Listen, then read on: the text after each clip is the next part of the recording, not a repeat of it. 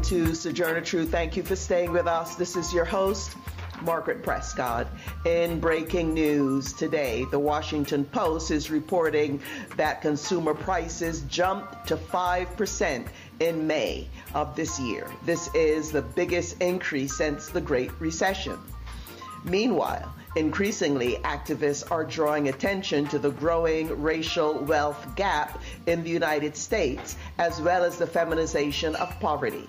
According to the Center for American Progress, the median wealth for white households is $189,000, but for black households, it is $24,100.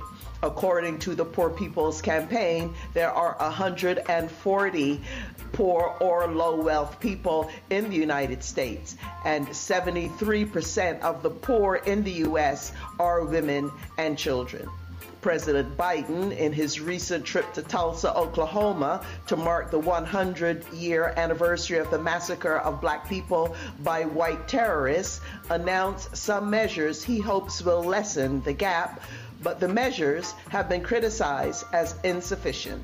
Our guest is Dedrick Asante Muhammad with the National Community Reinvestment Coalition for our weekly Earth Watch. As alarm bells on the environmental catastrophe continues to be debated, and as governments and the corporate world are trying to grapple with the crisis, environmentalists are calling them out for putting forward false solutions. Our guest is Ann Peterman, Executive Director of the Global Justice Ecology Project. And will a socialist school teacher become the new president of Peru?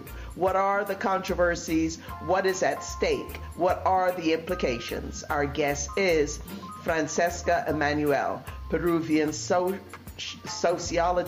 that hails from the province of Ica, Peru.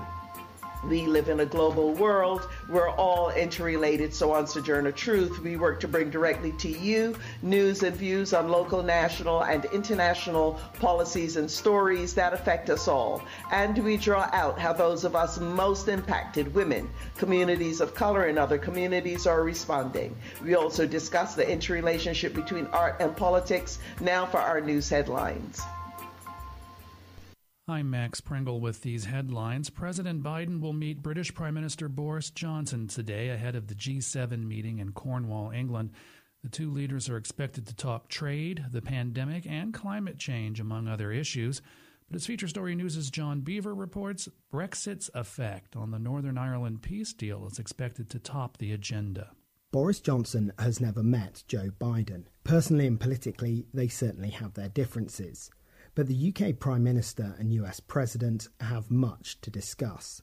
Northern Ireland will be a key topic. There's a huge amount still to be done on post-Brexit trade deals, and the US have said they won't support anything that puts the Good Friday peace agreement at risk. Mr Biden is in the UK ahead of the G7 summit being held in Cornwall. Building back better from the pandemic, strengthening economic and trade ties, and tackling climate change will all be on the agenda. And that's John Beaver reporting. President Biden announced today that the U.S. will buy 500 million vaccines made by Pfizer-BioNTech for distribution to developing countries through the UN's COVAX program. World Health Organization officials have called for the most at-risk 10% of every country's population to be immunized by September and for 30% to be protected by the end of the year. The WHO called for more rich countries to follow the U.S. lead. India has recorded the world's highest single-day COVID-19 death toll. More than 6,000 deaths were recorded today. That takes the country's total fatality rate to nearly 360,000. Sarosha Mukherjee reports from New Delhi.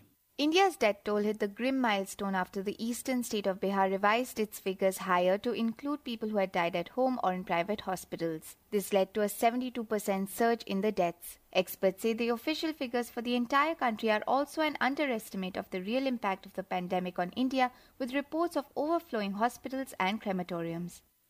That's Sarosha Mukherjee reporting.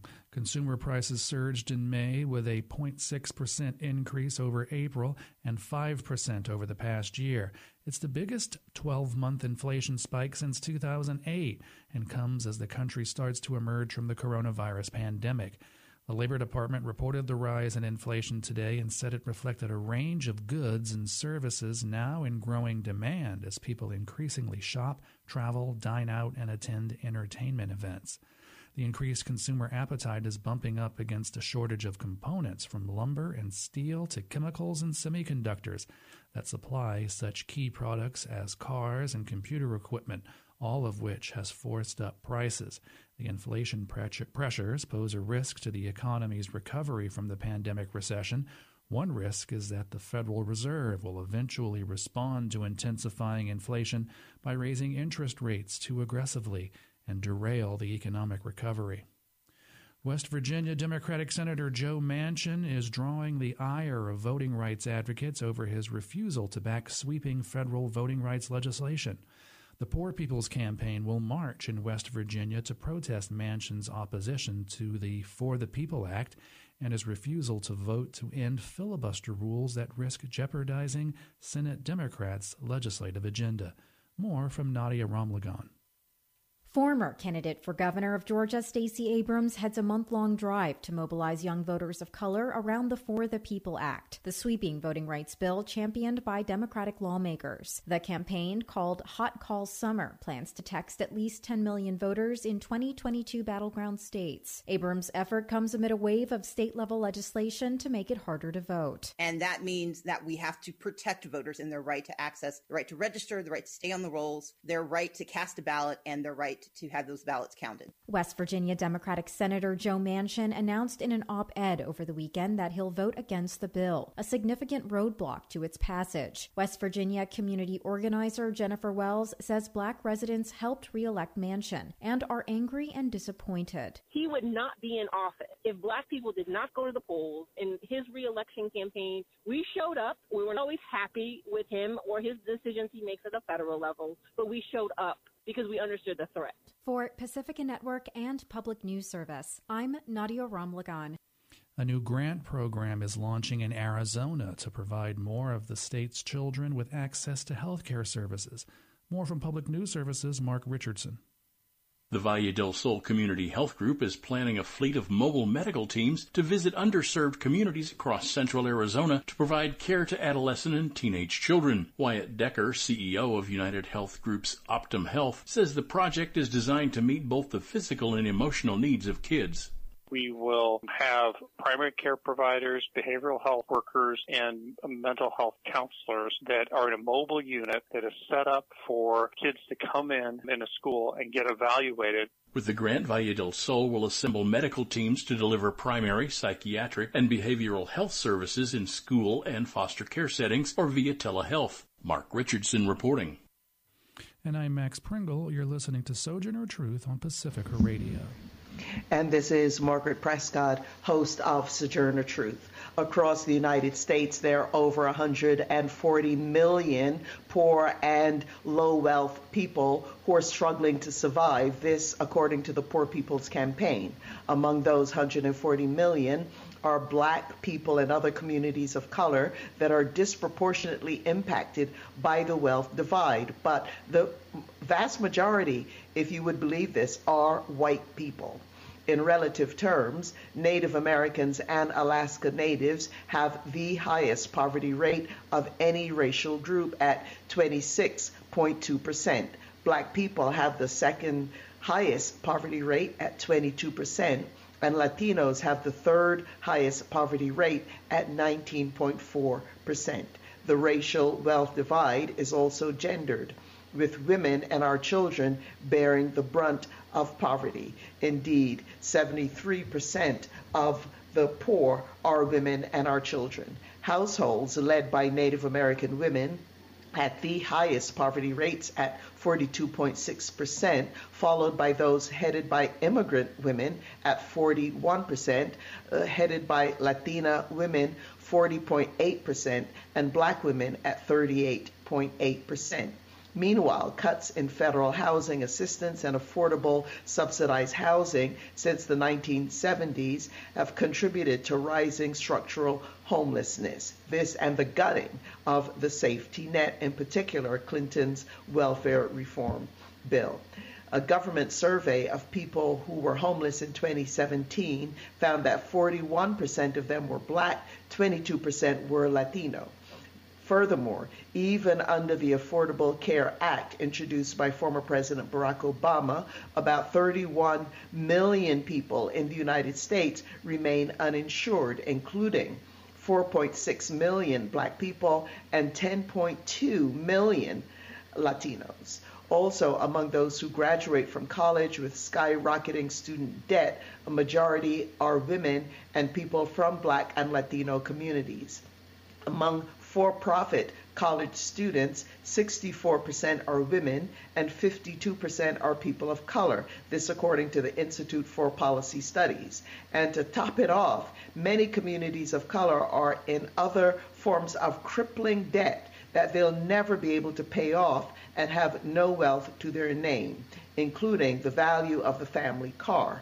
19% of all U.S. households, about 60 million people, 30% of Black households and 27% of Latino households have zero wealth, or their debts exceeded the value of their assets. As the racial wealth divide in the United States continues to widen, economic and political policies continue to favor white people over people of color, including in the tax system.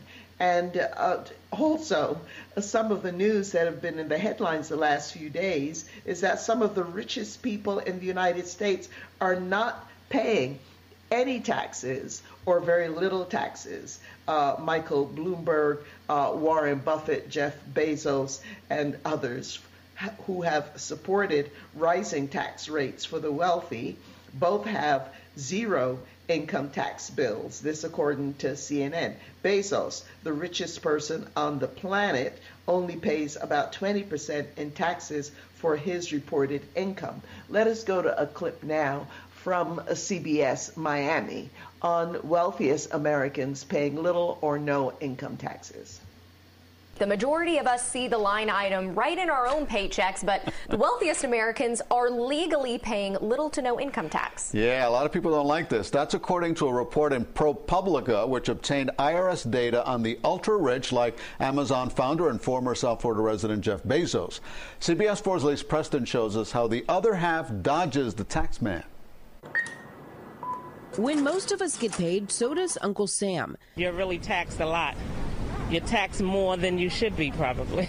But nonprofit investigative journalism organization ProPublica obtained never-before-seen IRS information and found the 25 richest Americans sometimes paid little or no federal income taxes. That includes Warren Buffett, Elon Musk, Michael Bloomberg, and Jeff Bezos, now the richest person in America. He paid no federal income tax in 2007 and 2011. Their way their wealth builds, they are outside of the systems. The ultra-rich can trim their tax bills through charitable donations or by avoiding wage income. They choose when to take income. Sometimes they don't take income at all. They don't take wages. And it's only taxed when they sell, and they often don't sell. They borrow to fund their lifestyles. None of this is illegal, which begs the question. Does Congress need to change the law? I do believe they should, yeah.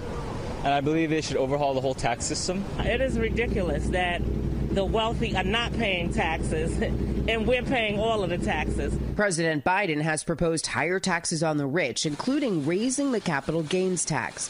Both Warren Buffett and Michael Bloomberg responded to ProPublica, saying they support an increase in taxes on the wealthy and donate much of their wealth. Elise Preston, CBS News, New York. The IRS is investigating the source of those leaked tax documents.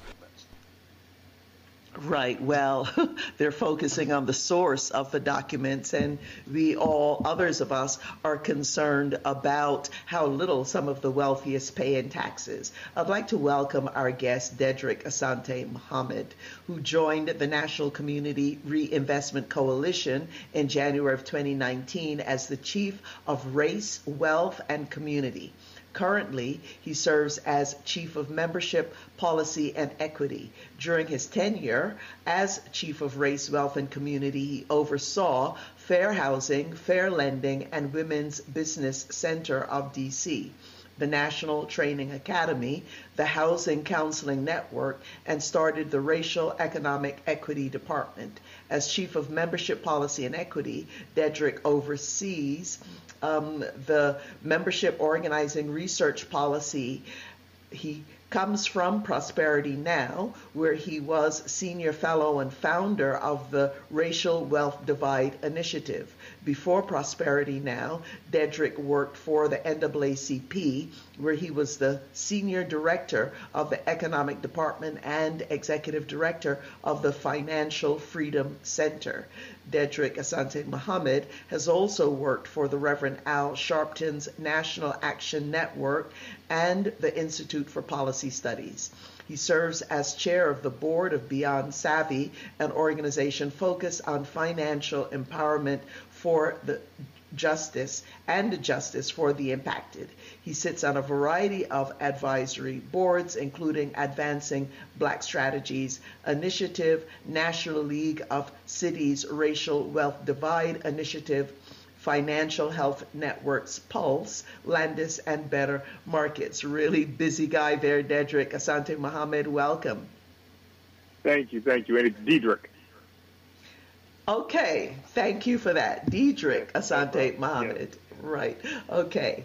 And so, Dedrick, tell us, we saw the numbers in the intro that I gave. I talked about the stark difference in the wealth gap between black households and white households. White households, $189,000, and black households, $24,000, $100. Give us some of the key reasons you think this exists, Dedrick. Yeah, and I just want to thank you for that thorough breakdown in the beginning. It was a great breakdown of racial economic inequality in the country. So to respond to the question of, how did we get here or why are we here, I like to reframe this and usually point to, I think what's important to note is that the country was founded on deep racial wealth inequality, racial economic inequality, right? The mass enslavement of African people, black people, was an act of concentrating wealth, of taking a people and making them the privatized wealth of whites, and that then laid the groundwork for ongoing wealth development, just as the taking of indigenous land and the massacres against indigenous people was part of a wealth concentration, for whites at the expense of people of color. So we have that history, and I think what we've been seeing over the last 40 years, which has been, or maybe even 60 years, which has been very disappointing, is that the country has done very little to address the depths of racial economic inequality, particularly racial wealth inequality. So I think many people think of race relations, they think, if they recognize there's inequality, they might think, we're not where we want to be, but we're getting there. But in terms of racial wealth inequality, no, we're not getting there. We're not bridging it. It's actually growing in terms of total dollars, and we need radical changes in policies and approaches if we're going to finally get the country off the path of ongoing racial economic apartheid.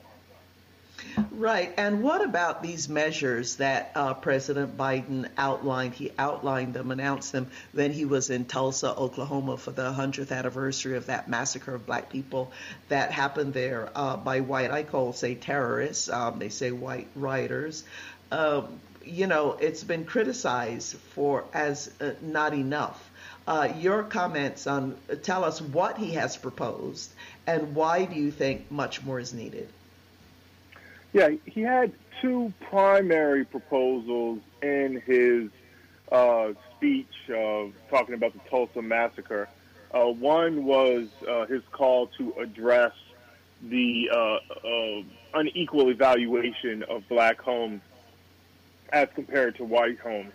And his analysis that is, a great hindrance in racial wealth inequality and unequal evaluation of the value of a black home as compared to a similar home in a white neighborhood. I'd like to get a little bit into that. I think in a minute. I think the primary challenge actually we really need to deal with is how to strengthen black home ownership rates more so than try to paint a critical picture of home evaluators. But I think the area where he was more substantive was he was looking at entrepreneurship and procurement contracts, federal government procurement contracts, and did propose to increase federal procurement around $20 billion a year for a program called the Socially Disadvantaged Program. That is a substantive increase. It's usually around $56 billion spent in federal procurement dollars for socially disadvantaged businesses, which are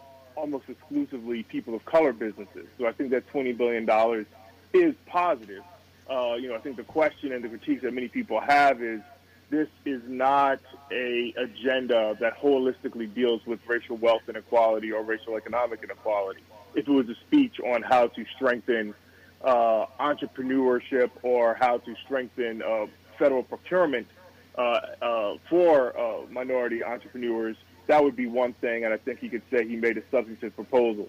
But putting these two proposals as if they're going to have a substantive impact on racial wealth inequality, racial economic inequality as a whole, I think has put him in a place open for criticism. Right, and I mean, you're absolutely right on that. I mean, when you look at the fact that looking at who the poor are in the United States, the rise in homelessness, increasingly women and children, the rise of in mass incarceration, and with single mothers being the fastest growing numbers of people going to prison. And a lot of that has to do with crimes of poverty. Of course, the opioid epidemic has also led to that. But you see this, with what's going on Capitol Hill, it's like all of we are one, we're all on the same page. Well, no, we're not. Just if you look at those numbers. So black home ownership is vital and important and needs to be promoted. And Biden seems to be, he says he's setting aside $10 billion of infrastructure funds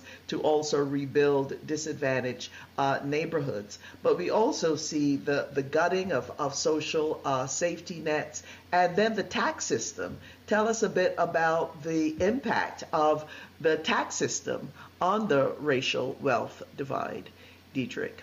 Well, yes, and let me also just note, the promise of $10 billion for investment in disadvantaged communities. That sounds, powerful and strong. But my question is, what is the analysis? What is the analysis of what type of impact this is going to have? Because I think this is very problematic. If people will throw out big numbers and say they're going to make this investment in the name of racial equity or a name of increasing black home ownership, but there's no breakout of, well, what effect do we think this is going to have? Do we expect that over 4 or 5 years this will move black home ownership rates from 43% to 48%? What's the goal? Because I think without that, what we just have is program after program being put forward, some being enacted, but actually very little movement in the undergirding problem that they're saying they're putting these programs forward to address. So I think, that's a huge problem around many of the proposals being put forward. It's not clear what type of impact it's supposed to have. As toward the tax system, I mean, you're absolutely right. I think one of the great challenges for African Americans in particular in addressing racial economic inequality is as we, deconstructed outright, legal racial discrimination in the 50s and 60s, we moved toward a more regressive economy that really solidified, say, early 1980. So with that is that even when the economy is doing well, quote unquote, and it's booming, most of those benefits are going to the wealthiest 1%, the highest income 1%. So even if you have less outright racial discrimination and prejudice, the economy is still moving in a way that is maintaining, blacks, Latinos, many others in economically insecure positions. And again, with the tax system, I note all the time, we spend almost $800 billion a year in wealth and asset development. through various different type of tax subsidies. The challenge with that is that $800 billion mostly goes to those who already have wealth and who are the wealthiest Americans. So we each year are reinvesting in wealth concentration in this country and reinvesting in asset poverty for the majority of African Americans and majority of Latinos and many people throughout the country. So the tax system is an essential area we have to work on to address racial economic inequality. Right. And I mean, there's home ownership or lack thereof. The tax system, I mean, all the redlining and discrimination, et cetera, that happens. And it seems at every level, even getting home insurance or whatever it is you're doing in the United States, it seems impacted by the racism, the institutional and other racism in the country. But in addition to home ownership, you also see that black families in the South who have lost so much land, according there 12 million acres of farmland, mostly from the 1950s onwards. And we see that there's been a push and some progress on the part of President Biden in terms of some funding for black farmers, of which roundly criticized. But before we have to wrap up, Deidre, I'm wondering, there are a lot of people who will say, well, it just tells you these black people, they're just not picking themselves up by the bootstraps, or other people of color, because that explains why the median wealth for white households and black households such a great difference. Now, you and I know that that is far from the truth. But what are some of the measures, Deidre, that you think need to happen to perhaps not resolve the issue entirely, but certainly start to chip away at it, Deidre?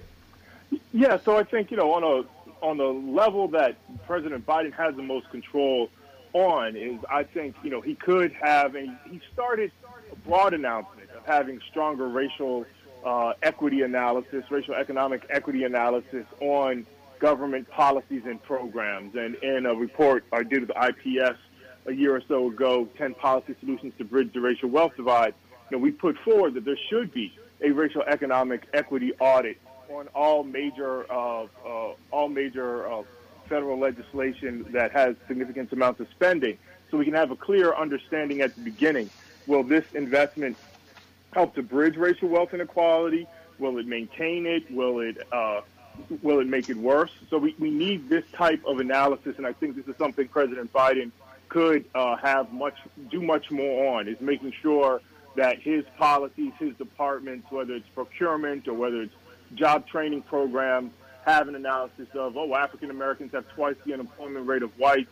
So if we really want to have an equitable employment training program, we need to have a target of this amount of African Americans in the system, and we're looking to bridge this unemployment gap in 4 or 5 years by a certain amount. I think we need this type of technical analysis, which he has the power to do as president and as overseeing all of these federal agencies. And then I think there's much broader, bigger policies that are needed to really, as we mentioned on earlier, we need to transform our economy from a regressive economy to a progressive economy, and really create a new 21st century American middle class economy. Because right now we are on the path of having an economy, pretty much of a great economic divide that is reinforced by a great racial divide. Yeah, and just there's the policy end, and then there's the movement end. Just recently, the Reverend William Barber, who is a joint coordinator of the Poor People's Campaign and National Call for Moral Revival, he's called for a restructuring of U.S. policies to root out poverty and racism, beginning from the bottom up, and he's calling for a third reconstruction. So, and there's apparently been a resolution introduced into Congress, which is non-binding. It is a resolution, but really calling for that. But it seems as though he is saying that there needs to be a complete overhaul, and he also speaks quite a bit that although disproportionately people of color are impacted by poverty, that if just on the basis of numbers you look at it, it is not only an issue for Black and brown people, but that there are a lot of poor white folks as well. So I'm wondering your final thoughts on all of this, Diedrich. Yeah, no, I do think, movements have been playing an important part in elevating the conversations and highlighting the need to address regressive economics, the concentration of wealth, everything from Poor People's Campaign to Black Lives Matter to the whole kind of movement against the 1% Occupy.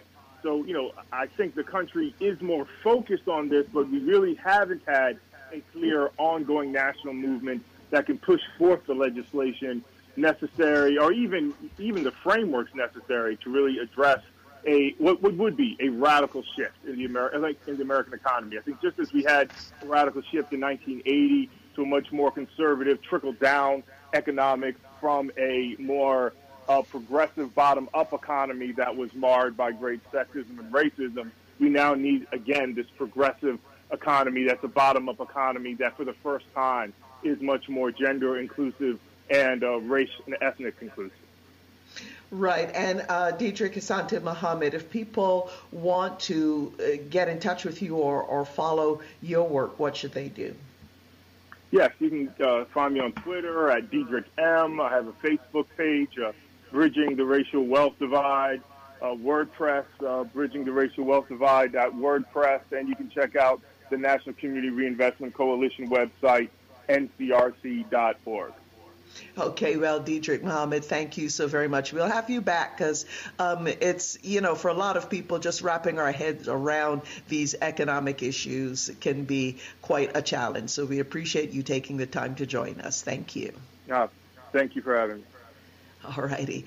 This is Margaret Prescott, host of Sojourner Truth. We're going to take our station break now, and waiting in the wings to speak with us, Ann Peterman with the Global Justice Ecology Project. A lot going on the environmental front, and then a lot of false solutions being put forward by governments and corporate America. Also coming up, the Peru election. What's going on? Stay with us. We'll be right back.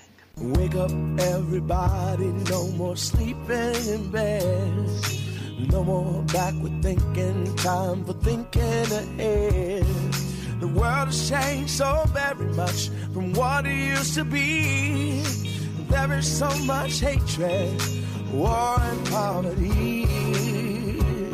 Oh yeah, yeah. Wake up all the teachers, time to teach a new way. Maybe then they'll listen to what you have to say. And that is Wake Up Everybody by John Legend and Melanie Fiona. This is Margaret Prescott, host of Sojourner Truth. Check out our website at SoTrueRadio.org. There we have a community calendar, lots of stories, other stories and videos. If you're a member of Facebook, you can like and friend us on Facebook. Our handle on Instagram and Twitter at SoTrueRadio. And we are also nationwide and worldwide on SoundCloud. And today we'd like to give a shout out to our SoundCloud listeners in Detroit, Michigan, and internationally. Let's give a shout out to our SoundCloud listeners north of the border in Canada. We are now going to turn our attention to the ongoing environmental catastrophe, disaster. If unless you've been living under a rock somewhere, one has to realize that we are in serious trouble in California.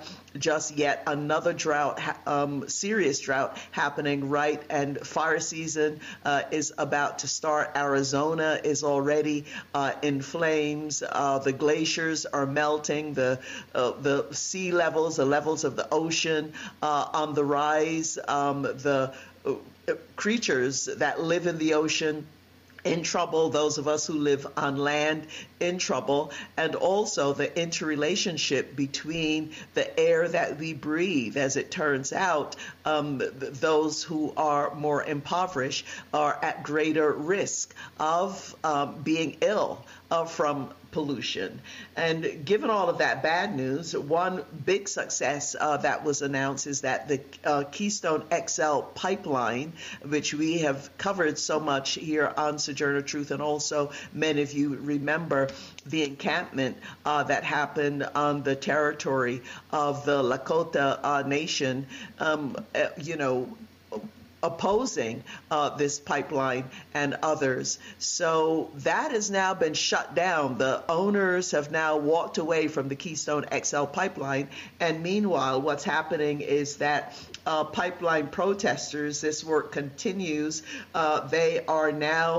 Protesters have seized a Minnesota construction site to stop a $4 billion pipeline project. Nearly 250 people were arrested. This is an ongoing action where protesters are attempting to stop the final leg of the reconstruction of an oil pipeline across northwestern Minnesota. They took over a pump station, and they have maintained a blockade at that pump. So a lot happening there. The struggle continues, but some people may have seen articles about, oil companies and the corporate world announcing that, well, they're concerned about the environment and they're proposing all kinds of things to do to move towards a so-named green economy. But a lot of environmentalists are saying not so fast.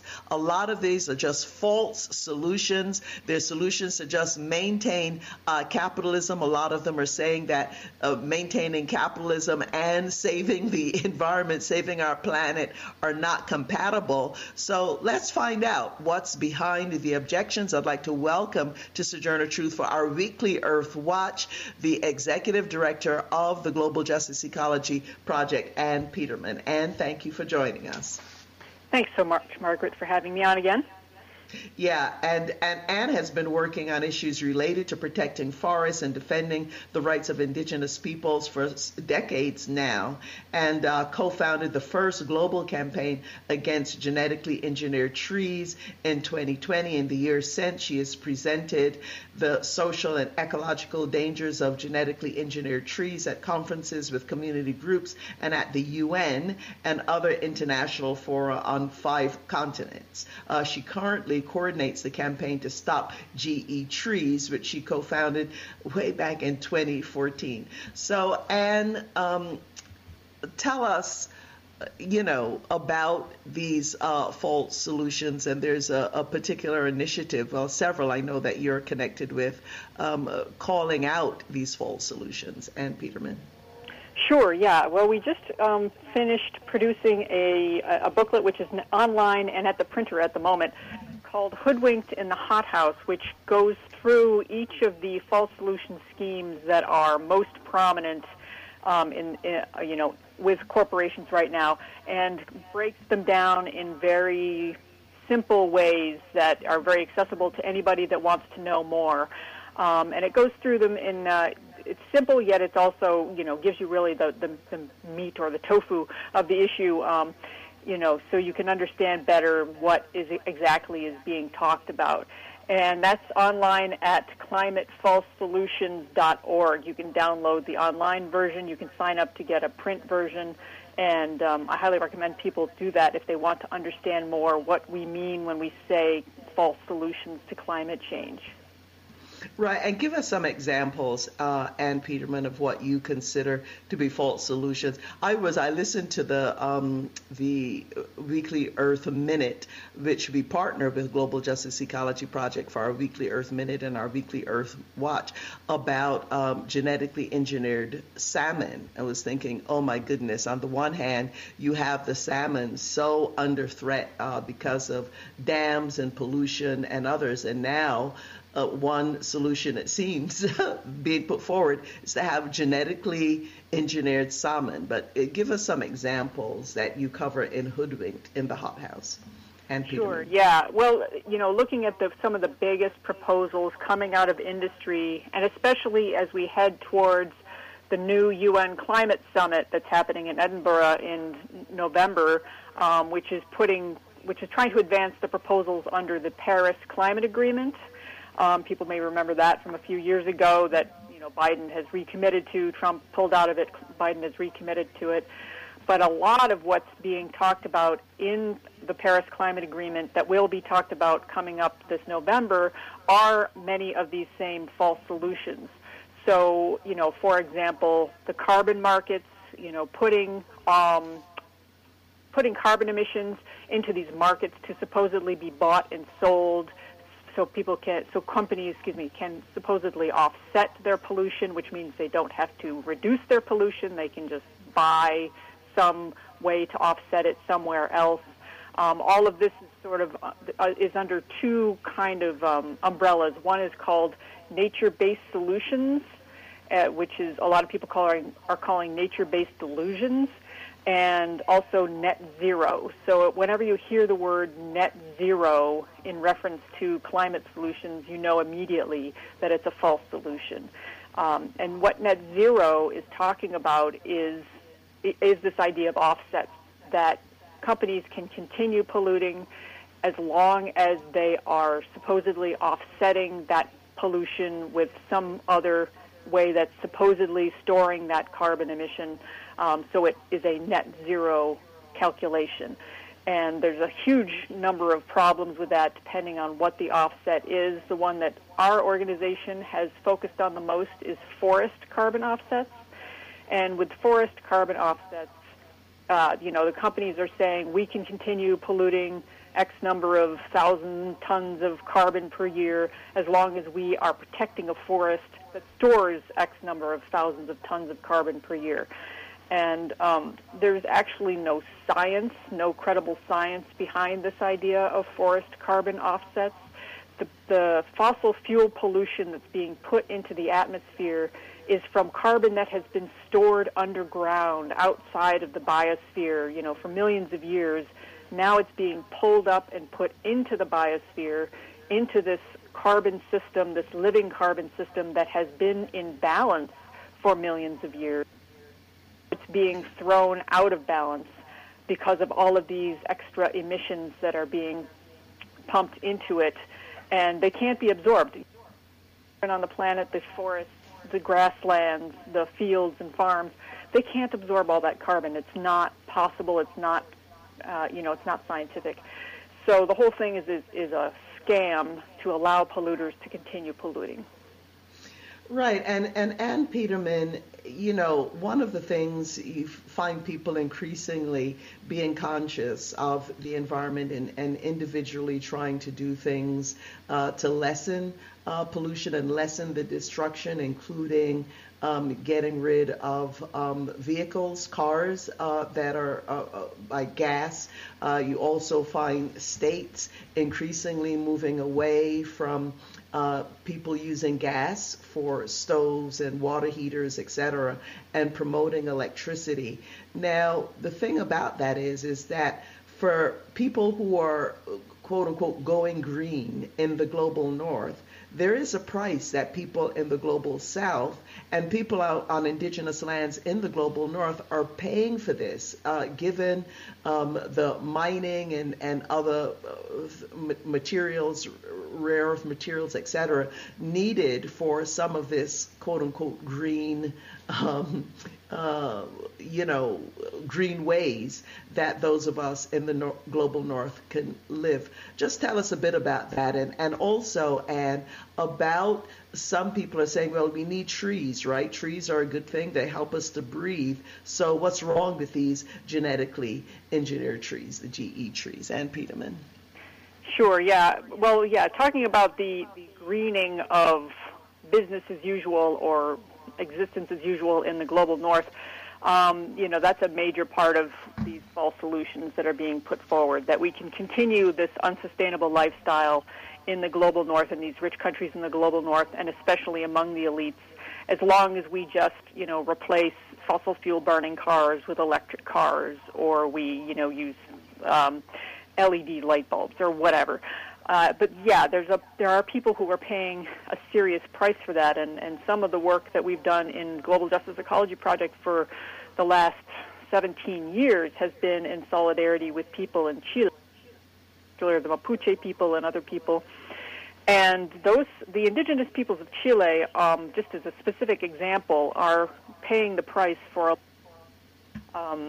green solutions that are being promoted here in the U.S. to supposedly have a low carbon footprint. Electric cars, as I mentioned earlier, or the electrification of all of these things without fossil fuels through solar panels and so on, require a lot of lithium. Lithium, as you mentioned, a rare earth mineral. Quite a lot of the world's lithium comes from the Atacama Desert in Chile. And the Atacama Desert is the home of the Atacama people. And the mining of the lithium takes a lot of their water away from them. So they live in one of the driest places on the planet. And the lithium mining is not only destroying the environment there, but taking away the little bit of water that is there. So that is a very concrete impact from solar panels and the electrification of cars using lithium batteries. Wind turbines, similarly, there are indigenous communities in Chile that are being impacted by copper mining. Each wind turbine takes tons of copper. That copper has to come from somewhere, and it's coming from someone's land. And the land, for the copper mining is being heavily destroyed, heavily damaged and destroyed. So again, these solutions sound great. Oh, yeah, we can, have no carbon emissions with this technology or that technology. But if you look at the whole life cycle of the technology from the beginning, the mining of the lithium or the copper or whatever, to the actual construction, to the destruction of the forest for, these big solar farms or wind farms, and then the social justice impacts on the people who live in these places, it's not that simple. And for Global Justice Ecology Project, one of the real solutions that we put forward on a regular basis is demand reduction. We have to figure out how to live in the rich countries in the north, how to figure out how to live with about 80% reduction in the amount of energy we're using. And until we figure that out, nothing is going to be sustainable. You can't create that much energy with a sustainable system. You just can't. So, start with demand reduction. Once we've reduced it by 80 or 90%, let's look at, the remaining 10 or 20%, how can we create that sustainably? So that's what we talk about with our work. Well, Ann Peterman, I'm afraid we are out of time, but you're going to have to join us again and do one of your in-depth discussions with you. But for people who want to be in touch with the Global Justice Ecology Project and support what you're doing, what should they do? If you want to learn more about these issues and specifically about the work of Global Justice Ecology Project, you can go to our website at globaljusticeecology.org. All righty. Ann Peterman, thank you so very much for your work. Thank you. Margaret. Right, and thank you for partnering with Sojourner Truth for so many years now for our Weekly Earth Minute and Weekly Earth Watch. This is Margaret Prescott, and we are going to now wrap our show up with looking at what's happening south of the border. We saw in Chile an election that happened not that long ago that literally moved that country more to the left. And now there's an election in Peru that's being contested. We're going to find out what is going on there, but it looks as though a school teacher, a socialist school teacher, may very well become the next president of Peru. I'd like to welcome our guest, Francesca Emanuel, Peruvian sociologist born and raised in the province of Ica, 4 hours from Lima, currently a research assistant at the American University in Washington, D.C., where she's pursuing doctoral studies in anthropology for the past 15 years. Her articles have been published in numerous Peruvian newspapers. She's currently a regular columnist for the progressive Peruvian publication, Hueca. And prior to academia, Francesca was the correspondent for Telesur in Washington, D.C., and a communications director for the Peru-based nonprofit Promsex, which advocates for LGBTQI LGBTI rights, here it would be LGBTQ rights, and women's reproductive rights. Her most recent piece in English on the coup in Bolivia was published by the magazine Red Pepper. So, Francesca, we're happy to have you with all of your expertise and experience. Welcome. Thank you. Thank you for having me. So what's happening with this election? I mean, millions of people on the edge of their seats waiting for the outcome of this presidential election. And it's now down to two, but Pedro Castillo, an indigenous socialist school teacher and union activist, right now he's ahead. Tell us what's going on, Francesca. So this is a historic election for Peru because Peru will have, for the first time in its history since it became a republic 200 years ago, a president who comes from the working class, as you said, who is a school teacher, a farmer, a campesino. He's also a leftist, a socialist, with some conservative ideas that in the past few weeks he mentioned is willing to evolve, talking specifically about ideas of supporting abortion or gay marriage. But, for example, he met with several LGBTQI and feminist groups and said that he will fight for diversity. Castillo's president would also shake the geopolitical scenario. Peru has been one of the historic allies of the U.S. For the past 30 years, Peru has been extremely close to the U.S. They signed a free trade agreement. Even in foreign policy, Peru has helped the U.S. regarding its attempt to oust Nicolás Maduro in Venezuela. Peru has served as a tool leading something called El Grupo de Lima. But Castillo has clearly stated that he believes that Venezuelans should resolve their internal affairs without external intervention. So, as you said, everything indicates that Castillo will be the winner of these presidential elections in Peru. He has an advantage of more than 70,000 votes against his opponent, Keiko Fujimori, who is the daughter of the former Peruvian dictator Alberto Fujimori. And she was the first lady during Alberto Fujimori's presidency. And while she was the first lady, her father committed horrible human rights violations, and he armed paramilitary groups that killed thousands of innocent people.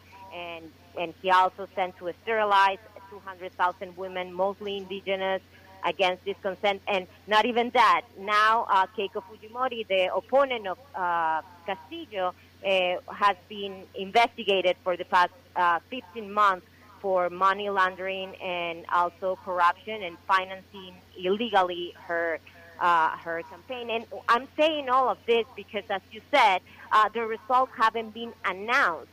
So Keiko Fujimori doesn't want to lose these elections because if she does it, she will go directly to prison.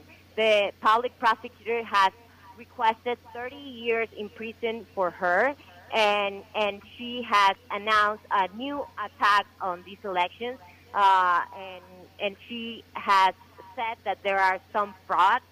That there is fraud in these elections, and she is trying to invalidate 880 tally sheets with more than 200,000 votes supporting Castillo. She has a group of 48 lawyers that belong to the most powerful firms in the country, and they are going to try to invalidate the results of these elections.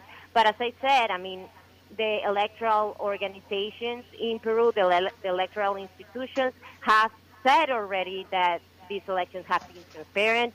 The OAS, the Organization of American States, and the European Union, who went there to Peru to observe these elections, have said that these elections have been transparent. So even though Keiko Fujimori, the opponent, wants to contest these elections, she is doing it baselessly. So there's no evidence for her allegations of fraud. Right, and tell us, in the time we have left, tell us a bit about the Free Peru Party, which is the party of Pedro Castillo, and a little bit about him, because he has said he has the slogan, "No more poor in a rich country," and we know the U.S., they don't respond kindly to governments that they feel they can't really control. And also in terms of minerals that are needed, we know that lithium, for example, is found not only in Bolivia, I think it is lithium, but also in Peru. So on the environmental front, there's going to be, a lot of pressure put there on whoever is going to be the next president. So tell us about him and his party. Yeah, his party, as you said, is called Peru Libre. It's not a national party in the sense that it was a regional party, a local party, a small party that became national suddenly. So, as I said, they are a leftist party and they support land reform or agricultural reform, a new constitution to replace the one written while the dictatorship of Alberto Fujimori.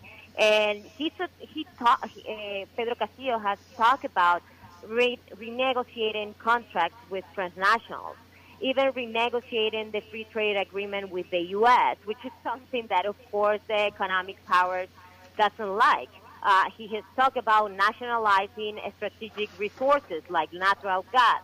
He hasn't said that he's against mining, but he has said that he supports mining under fair conditions and without damaging the environment. He actually has lived all his life in an area called Cajamarca in the interior of Peru, in the north of Peru, that has the most number of mining projects in the country. So he has witnessed how indigenous communities and campesinos have fought against mining projects that have damaged the environment. So this is the important part that people should know abroad. This Pedro Castillo is a rural school teacher that lived all his life there. We have had other presidents that came from working class backgrounds, but they left and they went to Europe or to the U.S. when they became like teenagers, and they came back, and then they came back. But Pedro Castillo has been always there, and he's part of the working class, the Peruvian working class. He represents most Peruvians. Right. Well, I'm afraid we are going to have to end it there, but we'll wait to see how this happens. And Keiko Fujimori challenging the election itself. So we'll see how all of this plays out.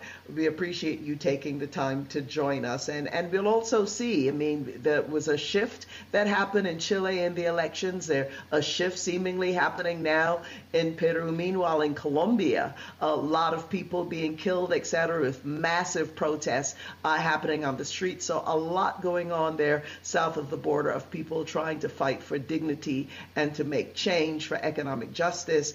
Francesca Emanuel, thank you for joining us. Thank you. All righty. We are out of time. I'd like to thank all of our guests today and our audio engineer, Kiana Williams, assistant producer, Romero Funes. Today's show produced by me. That's Margaret Prescott. And we want to welcome our listeners now in Houston, Texas, that's now carrying Sojourner Truth. If you'd like a copy of today's show, please contact the Pacifica Radio Archives at 1-800-735-0230. Go online to pacificaradioarchives.org. Thank you for listening. This is your host, Margaret Prescott, and y'all remember to please stay safe. I bet you don't forget to say I sing you.